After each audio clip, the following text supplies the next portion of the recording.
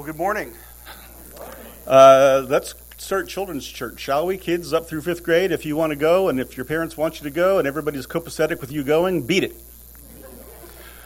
For the rest of you, most of you may know that one of the mission organizations we support is called JoJo's Sanctuary, and most of you might know that the founder, director, executive, whatever, behind JoJo's Sanctuary has a pretty close attachment to this church. Heather Askew is the daughter of Rick and Casey, and we are grateful to have Heather here this morning to talk to us a little bit about what's happening in Thailand. Heather, if you would come up and share.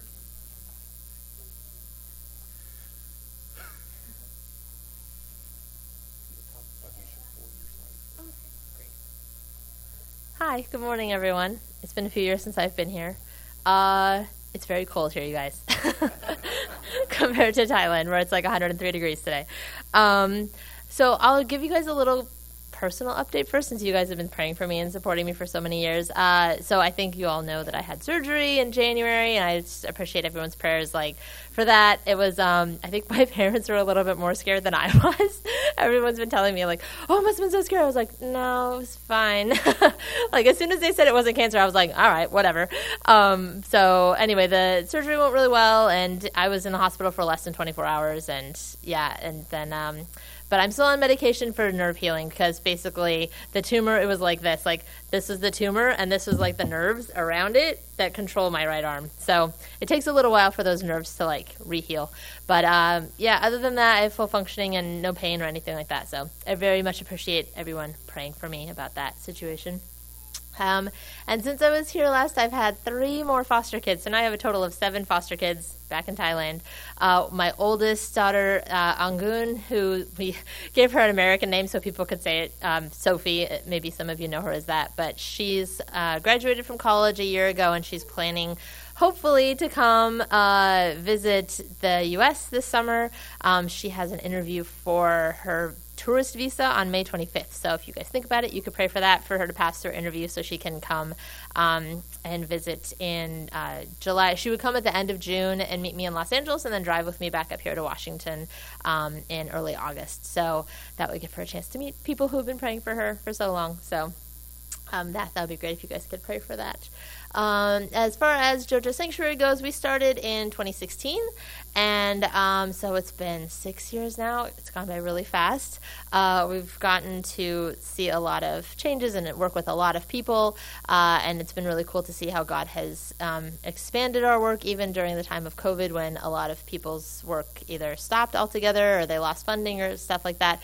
We were actually able to expand some of our programs and hire 2 new staff members. So this is our current staff. So the 3 on which side is that? On the left, Jay Butsaba and myself are the ones who founded JoJo Sanctuary in 2016. And then Mimi we hired in July of last year to be our full-time counselor, because we have everyone we work with has had various amounts of trauma. So we wanted to have a counselor on staff to provide support for mental health for those people. And then Donna we hired in August, and her focus is our new group of families who are doing the Family Strengthening Program. And she's also working with orphanages to help them transition into having family-based care, so either reintegrating kids to their biological family or finding foster or adoptive families for kids who are currently living in orphanages. So that's been exciting to have them join our team, and just a little bit of growing pains, learning how to become a team of 5 instead of 3, but it's been really fun. So our 3 main things that we focus on are education, protection, and empowerment. So for our education portion, we do a variety of trainings for child protection for children.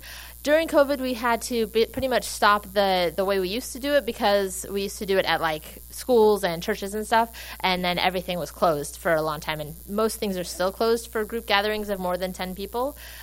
So we've been doing these trainings with our Family Strengthening Program instead, but we have been doing a lot more with scholarships. So we now have 5 students that we're sponsoring to go to university, and we, in 2021, we sponsored 27 students for either uniforms for school or for tuition for their not tuition exactly, but school fees. Each school, you have to pay school fees every semester for books and school supplies, things like that. So families who have more than 2 kids, we generally sponsor one of their kids for their school fees. So we were able to do that for 27 families, which are the previous year we did 14 families. So that expanded a lot. And that, like, the money that we raised from, or that my mom raised from the flower sales last year paid for that expansion, which was great. I forgot to mention, I wanted to say thank you to everyone who helped with flower baskets and stuff. My mom sold, I think, 180 baskets, 187 or 180? 180. We had some extras. I wasn't sure if that was included. So the fundraising from that was enough to pay for, we just got an office for the first time in December. And so that is money is enough to pay for rent, in utilities, and internet for a whole year. So we're really excited about that. It's like, whew, that's like one less thing to worry about. So we're going to put that in that account. What's this one? We also teach about healthy relationships for teenagers. As Thailand has like a very high teen pregnancy rate, people, there's not very good like relationship training. Kids don't have a very good example in their parents, and so we try to do healthy relationships from like a biblical perspective, even though a lot of the kids we teach are Buddhist, but it's like you can still use the same perspective. So and then positive parenting techniques is really important, as there's a lot of child abuse in Thailand, and so we teach basically it's based on the love and logic technique of like ways to discipline your kids without being abusive.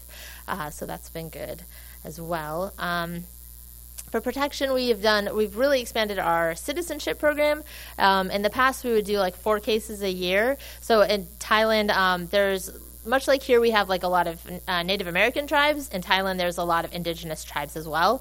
But in Thailand, they don't automatically get citizenship. You have to go through a really long process with lots of paperwork.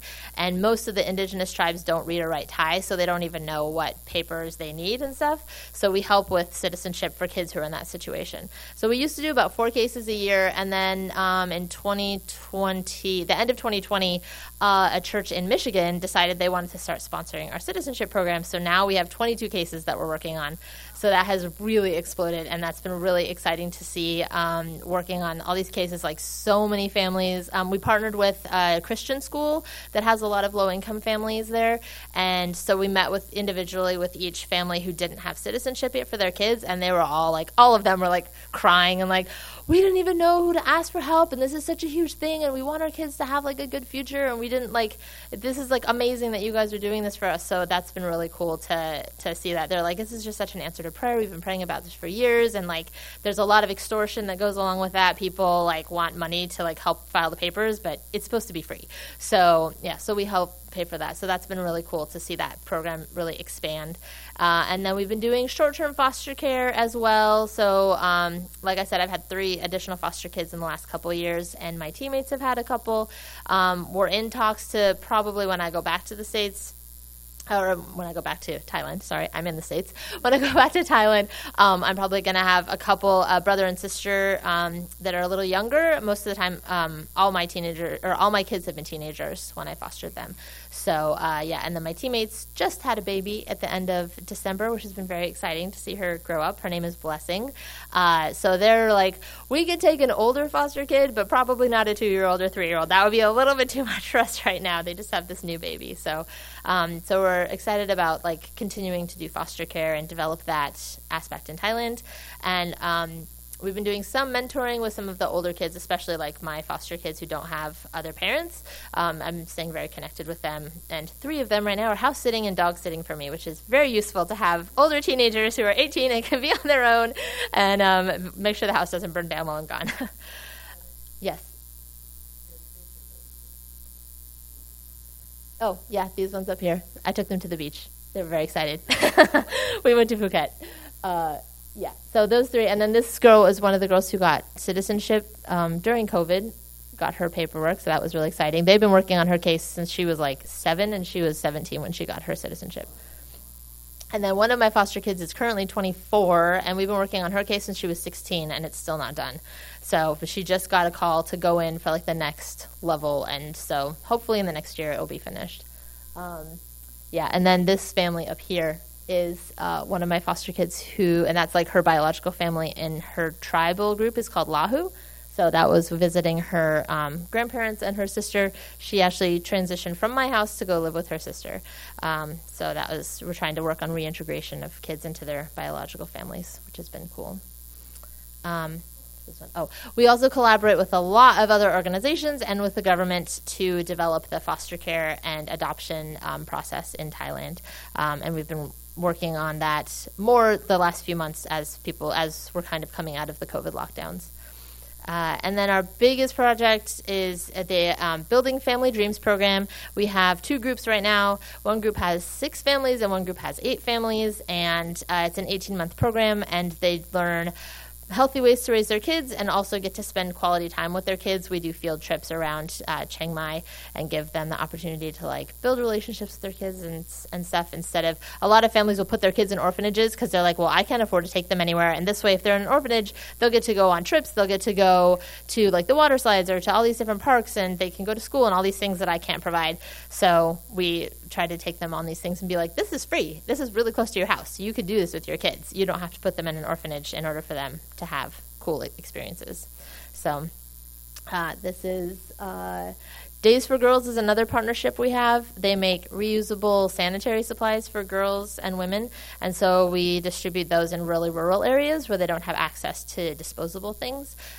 So this is just in January, we went to a village and distributed about 150, I think, in one day. And we're trying to look for other partners who are in even more rural areas and speak the local dialects and the different tribal languages, so that we want to train those people in Thai, and then they can go and do the training in their tribal language and distribute, so that we don't have to go super far to do the training and find translators and stuff. So right now we have about 700 kits ready to be distributed. So a few of our partners are going to be taking those out to more rural areas. So that's been cool to be a part of and see that as well. And then if you guys want to follow us, if you're not following us already, I have a little sign-up sheet if you would like to be on our newsletter list. I do a newsletter every other month. I try to do one every other month. So if you would like to get that newsletter, you can sign up with me afterwards. And you can follow us on Facebook and Twitter. And we have an email address if you'd like to email us with any questions, or if you want to financially support, you can go to our website, just click the Donate Here button, and then that'll give you all the information for that. So thank you guys so much for all your support over the years and for your prayers. It's very appreciated and very felt for sure. So.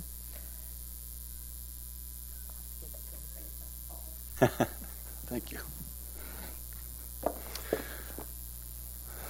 Well, now you have some idea as to why this is one of the mission organizations we support. They do a lot of stuff.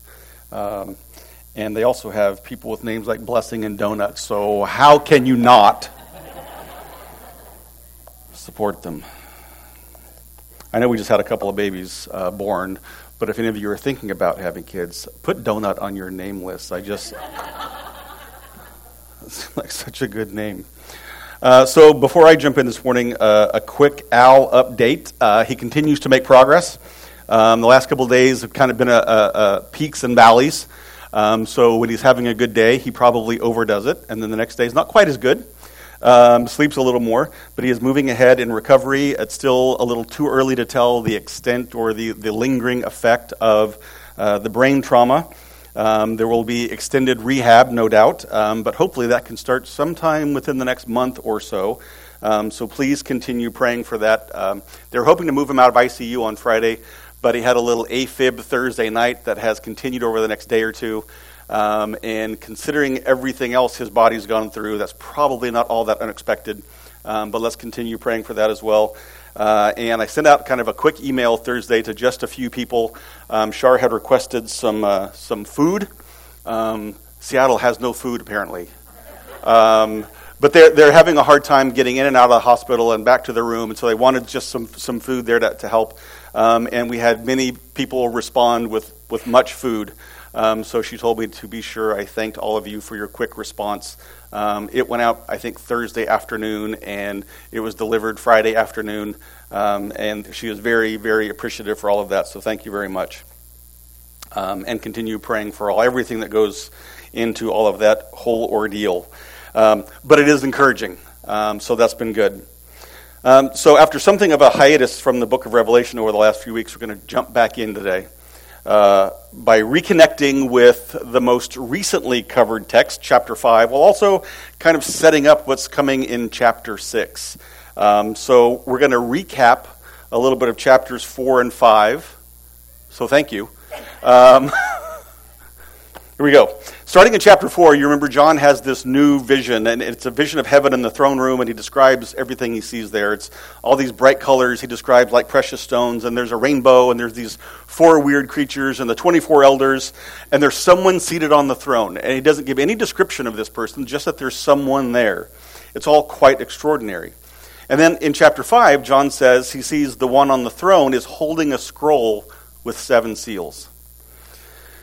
Now, the scroll likely spells out God's plan for history, but we don't know that yet. And an angel says, "Who is worthy to open the scroll?" And it says, "No one in heaven or earth, or under the earth, was able or worthy to open the scroll." And then the angel says, "Well, there is one, the Lion of Judah, the Root of David.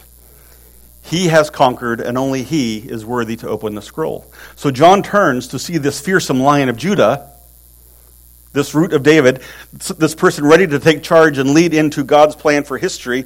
And what he sees is not a lion, but it's a lamb as though it had been slain. Now, in context, I think this was probably somewhat unexpected for John. A provocative image, unsettling even. How can an almost dead, nearly dead, recently dead lamb be worthy or capable of much of anything? Much less have this influence or control over current and future events. And I think the answer to that, which we're going to spend a little time trying to look at this morning, really is quite amazing. So let's pray for this before we jump in. Father God, we're grateful to gather here together this morning, and we are grateful for your loving hand over the Freeburg family.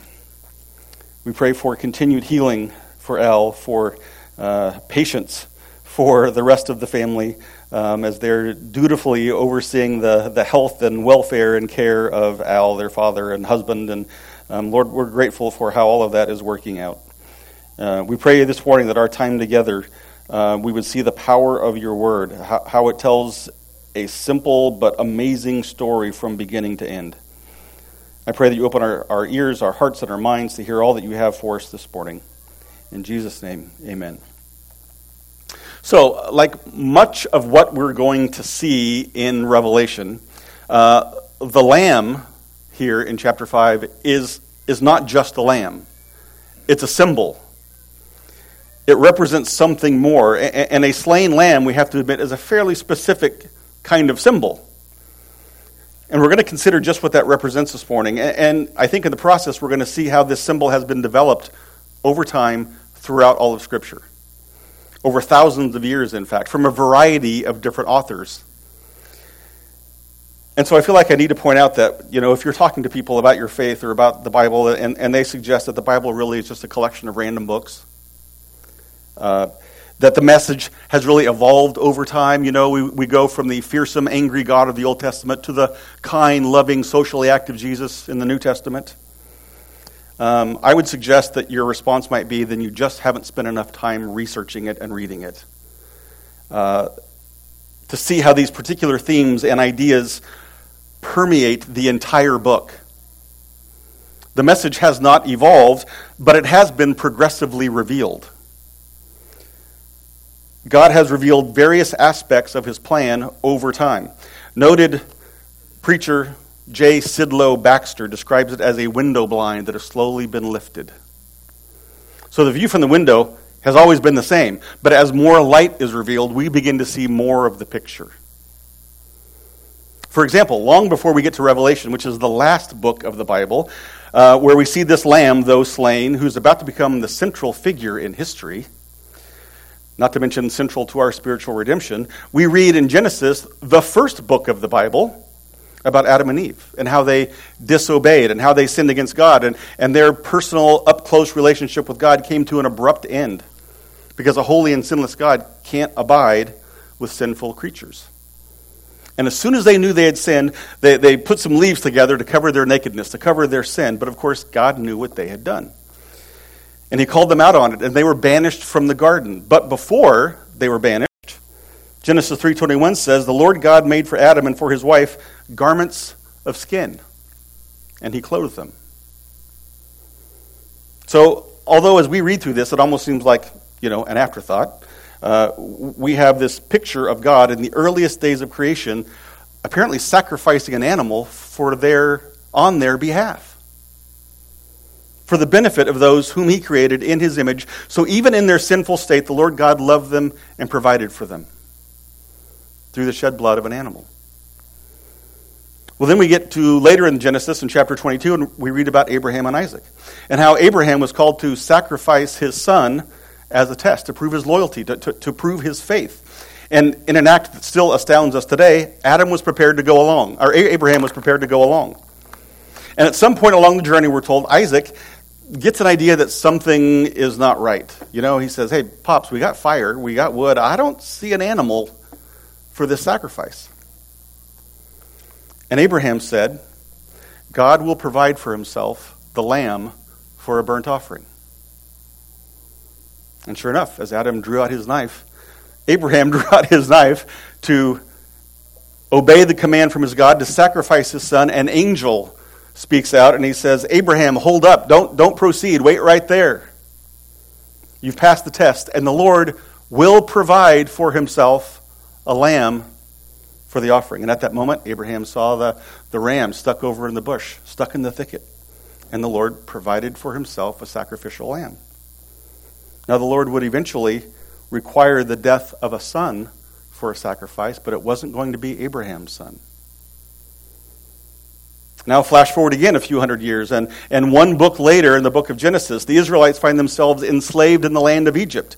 I'm not going to go through all the details because we've seen the movie a few times. We know how they got there.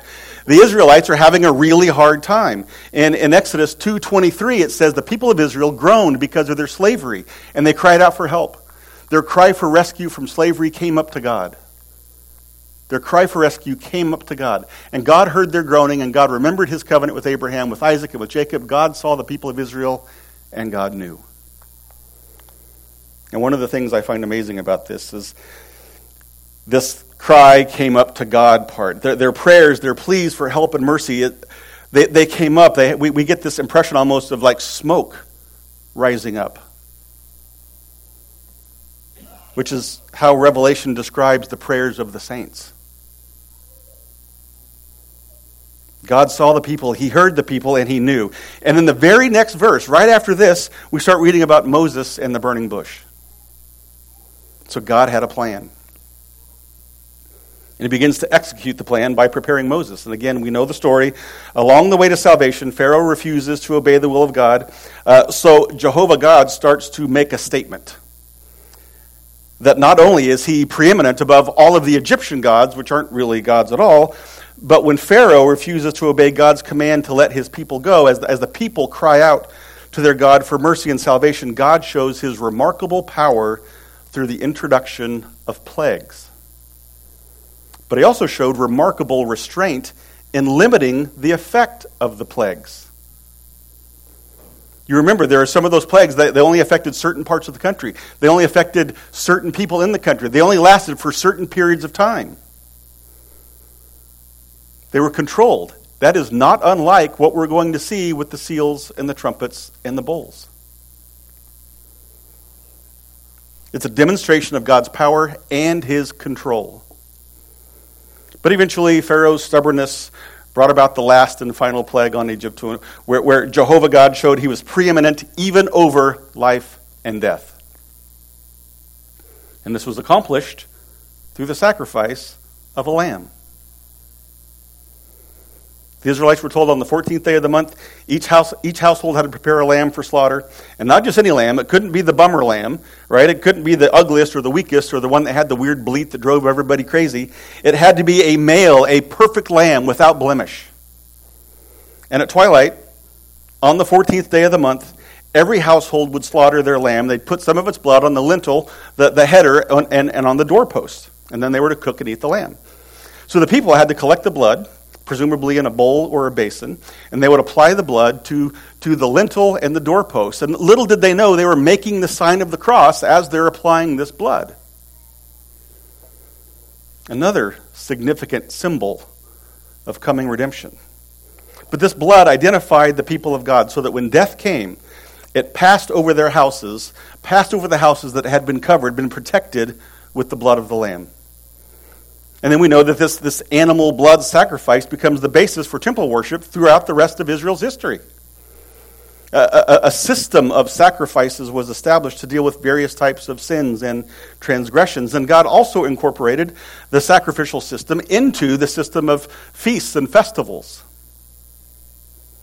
In fact, the Passover feast was established to memorialize and remember that God had saved his people from the Egyptians. So early on in the Old Testament, we have this idea that the sacrifice of a lamb was forever linked symbolically to the restoration of the covenant between God and Israel. The sacrifice of a lamb was forever linked to a blood requirement for atonement and for reconciliation between God and man.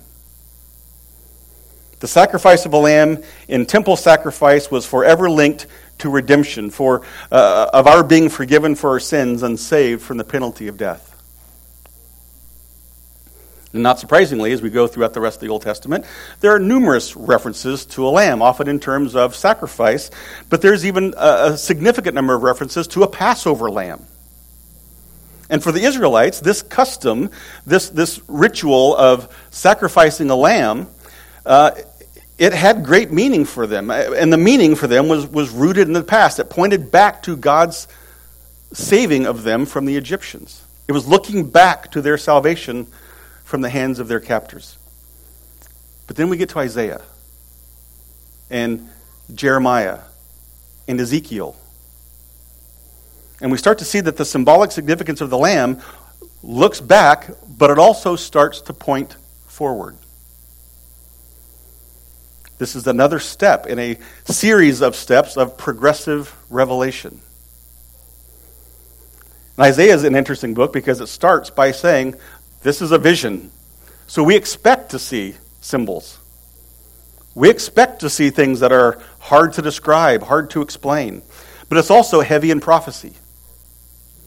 So by chapter 7, Isaiah has an audience with King Ahaz, who's worried about a potential attack against his kingdom and who's going to save him. And Isaiah tells him in chapter 7, Hear then, O house of David, is it too little for you to weary men that you weary my God also? Therefore the Lord himself will give you a sign. Behold, the virgin shall conceive and bear a son and shall call his name Emmanuel. Who's going to save you from the attack? Well, the virgin's going to have a son.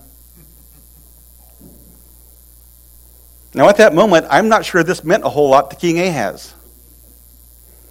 But this is an early road marker for us of what is to come. And notice, Isaiah is looking ahead. He says, a virgin shall conceive. It hasn't happened yet. He's been given an indication, an idea of events still to come. So this is kind of like the first breadcrumb, the first in a series of progressive revelations that Isaiah is going to receive. He goes on again in chapter 9, and he says, for to us a child is born, to us a son is given, and the government shall be upon his shoulder, and his name shall be called Wonderful Counselor, Mighty God, Everlasting Father, Prince of Peace. Of the increase of his government and of peace there will be no end. On the throne of David and over his kingdom, to establish it and to uphold it with justice and with righteousness from this time forth and forevermore. The zeal of the Lord of hosts will do this.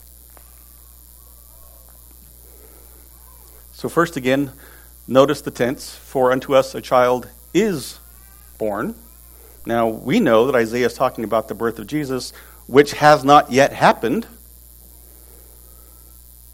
but it has been ordained and established by the Lord, so it's as good as a done deal. And then Isaiah goes on here to provide this list of all the things that this as yet unborn and unidentified Messiah, Savior person, all the things this person is going to accomplish. And it's a pretty decent resume. Mighty Counselor, Everlasting Father, Prince of Peace, King. He's going to be holy. He's going to be just. So the Lord, through Isaiah, is beginning to lay the groundwork for the impending arrival of, well, who or what? A warrior who's going to establish a kingdom? a king from the line of David who will rule over this kingdom, a prophet, a counselor, an arbiter of truth and justice, perhaps even a redeemer, someone who will save their people from their present circumstance. Now, based on the gifts and talents that Isaiah lays out here, the skill set of this person is pretty significant. This is going to have to be quite a specimen. Someone perhaps royal in bearing, warrior-like in appearance. I mean, God surely is going to send, based on this, a marauding, kingly warrior type to punish the wicked and rescue his people. And it's pretty clear that what we should expect is a warrior, king, prophet, redeemer, all rolled into one. I mean, symbolically, that's about as far from a sacrificial lamb as you can get. But the description, the prophecy from Isaiah continues. Isaiah 53, he says, this person, who has believed what he's heard from us, and to whom has the arm of the Lord been revealed? For he grew up before him like a young plant, like a root out of dry ground. He had no form or majesty that we should look at him, no beauty that we should desire him. He was despised and rejected by men, a man of sorrows and acquainted with grief, and as one from whom men hide their faces, he was despised, and we esteemed him not. So we just went from what seems like this pretty high bar, of this warrior, king, prophet, redeemer, now to a guy who's not majestic in any way. He's not pleasing in appearance, a man who is despised and rejected so that men go as far as to hide from him. This is not an effective recruiting poster for our warrior, king, prophet, redeemer.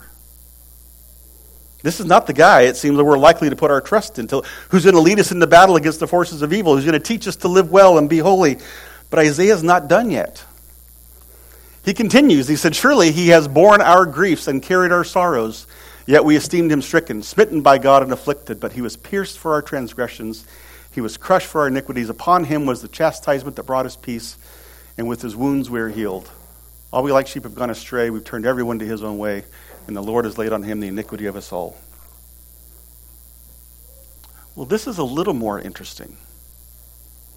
I mean, this warrior, king, prophet, redeemer type, this the guy we've been expecting. I mean, he may not be coming to lead us into battle, but he will come to bear our griefs. He will carry our sorrows. He will be pierced for our transgressions and crushed for our iniquities. This as yet unnamed warrior type person, he may not be that warrior. He may not be that king, but these are kind of the righteous acts of a good king and the things he would do for his kingdom, for his people. So the warrior, king, prophet, redeemer that Isaiah seemed to point to in the first part of the book, we're now told will not come to wipe out all of our enemies. He's not going to come to wipe out all the perpetrators of evil, at least not right away. But the coming warrior, king, prophet, redeemer will come to take on to himself the pain and the suffering and the punishment that we deserve as a result of our evil doing. He may not be the warrior king we expect, but perhaps he's the warrior king that we need. And how is that going to work? The next verse, he was oppressed and he was afflicted, yet he opened not his mouth, like a lamb that is led to slaughter. Like a lamb that is led to slaughter, like a sheep that before its shearers is silent, he opened not his mouth. When you look at all this in context, this is a fairly significant moment. I mean, this is kind of an amazing plot twist. Our expectations have been redirected. This as yet unnamed person, this warrior, king, prophet, redeemer, is going to be all of those things, warrior, king, prophet, and redeemer, eventually. But first, he will be like a lamb led to slaughter, dying for us, carrying our sorrows, being pierced for our transgressions, being crushed for our iniquities. The long Old Testament history of sacrificial Passover lambs all serve to cause us to remember God's faithful deliverance of his people in the past through the sacrifice of a lamb, through the blood of the lamb that was slaughtered. And now we're beginning to see that this also starts to point ahead towards a coming deliverer, the coming redeemer, another sacrificial lamb, as yet unnamed. So Isaiah gives us this amazing turning point in the story of redemption, which largely, I think, probably went unappreciated or little understood in its day. It provided hope for sure that there was a deliverer who would come, but few of the details here would have applied to the people then. Now, post-Jesus, this means something entirely different for us. This all becomes so much clearer. All of these breadcrumbs from Genesis through Isaiah and beyond, which have been progressively revealed over thousands of years, all begin to make more sense. One who will deal with the wickedness of people will be salvation for those who believe, come from the line of Jesse, from the line of David, born of a virgin. These are all prophecies, all predictions that helped identify and establish Jesus as the fulfillment of all of those prophecies. Jesus came to be our warrior king, prophet, slaughtered lamb, redeemer. It seems so clear. And yet, the Lord created us. He knows us better than anyone. He knows we're not always that bright.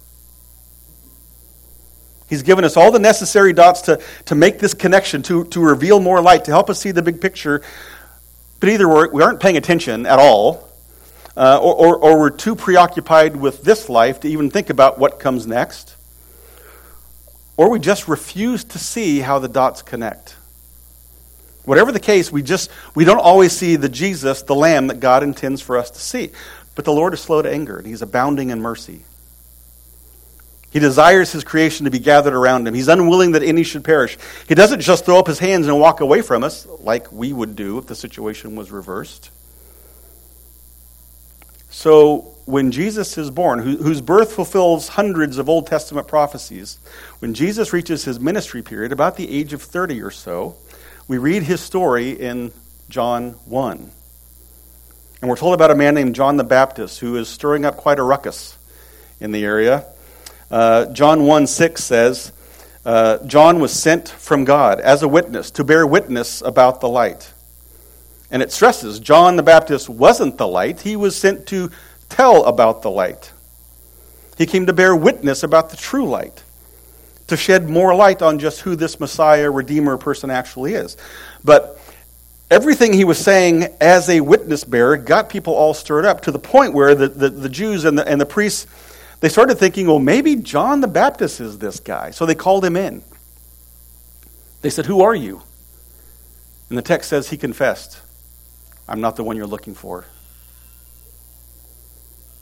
And they said, all right, well, are you Elijah?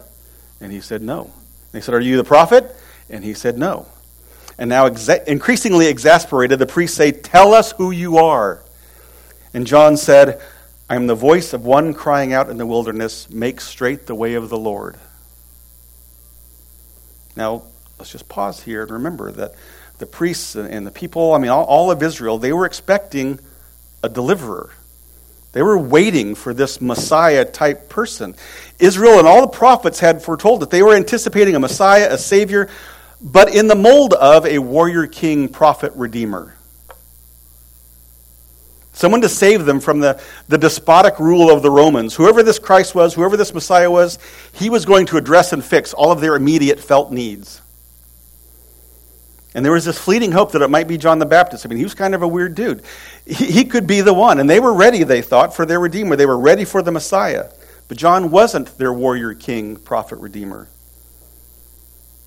But they called him in and questioned him anyway. And then we're told on the very next day after being questioned by the priests, John's out preaching again, proclaiming about the one who was to come. And verse 29 says he sees Jesus coming.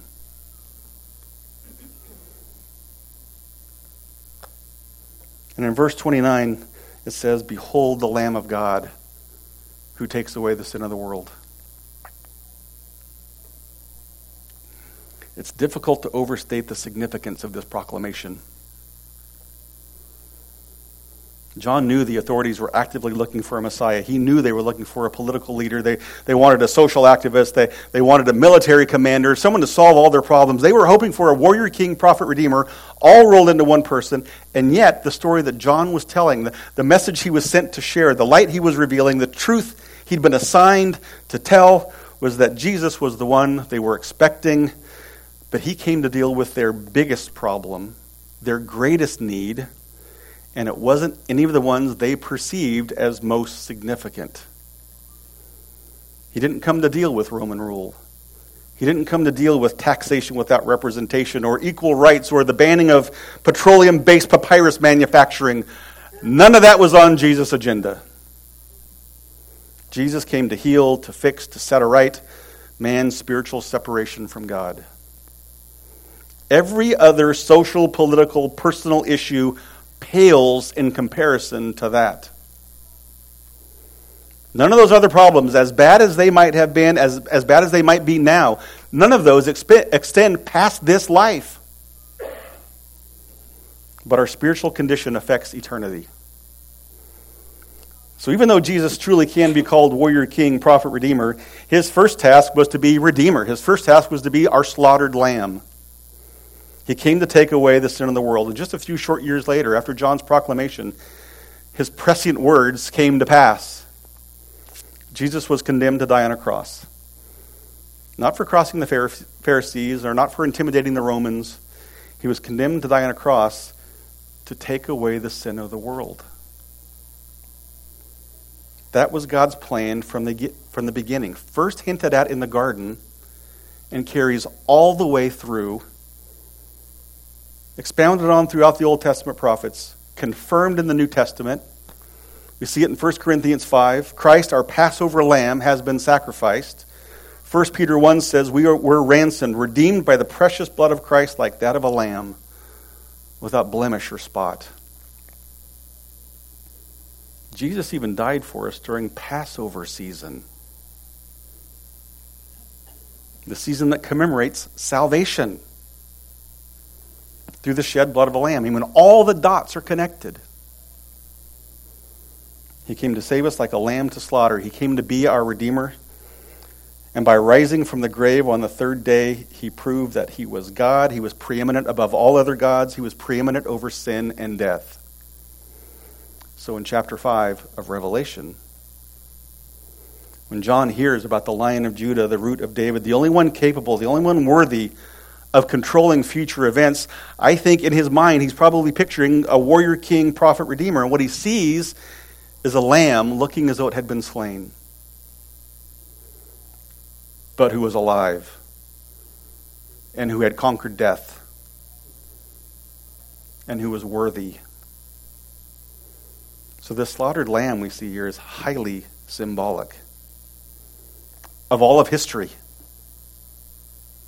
of God's plan being brought to fulfillment, of God's great love for us and Jesus' sacrificial death for us. It's symbolic of forgiveness and salvation for all who believe. It symbolizes Jesus' power over death and assures us that this power makes this lamb fully qualified and capable of being our warrior and king and prophet as well. The lamb is worthy to open the scroll. In fact, we're going to see as we go throughout the rest of Revelation, it's going to go on to describe Jesus as a king. It's going to describe him as a warrior. It's going to describe him as a prophet, as a bridegroom, as a conqueror. But 27 times in the book of Revelation, it refers to him as a lamb. So the symbolism introduced here in chapters 4 and 5 helps to set the tone for what is to come for the rest of the book. It is symbolic. We need to understand as much as we can what God's all got wrapped up in all of this. And we do that best by interpreting these symbols through a biblical lens. Not by bringing in all of this other stuff that so-called experts have been coming up with for 150 years now. We'll start with Scripture first. What does it tell us? We'll see how all of this works together towards God's ultimate plan. If we bring in all these other outside sources, it makes it easier for us to miss what God really is saying to us. So we're going to do our best to limit ourselves to what Scripture is telling us about these symbols. Now, we don't observe Passover as a general rule, but we do observe communion for the very same reasons.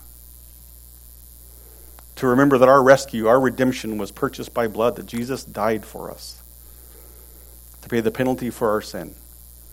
So as I ask the guys to come forward, and the worship team will come up in a minute, we're going to participate in sharing in communion this morning, remembering that Jesus was our sacrificial lamb.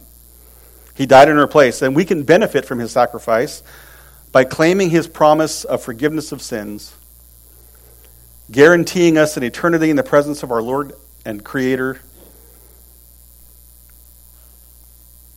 And we'll remember this great gift of love that God has given us, sacrifice of His Son for our benefit.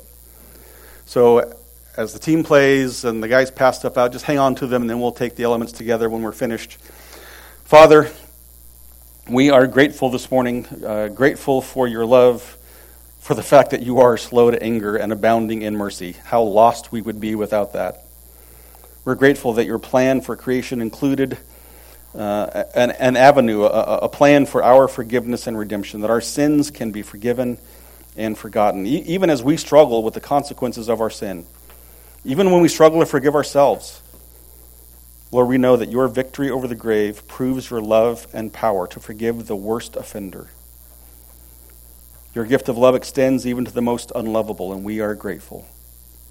So search our hearts, Lord. Help us deal with forgotten or persistent sin. Help us to continue to strive towards holiness, to grow in our desire to be more Christ-like. And we thank you for your great love and patience for us. In Jesus' name, amen.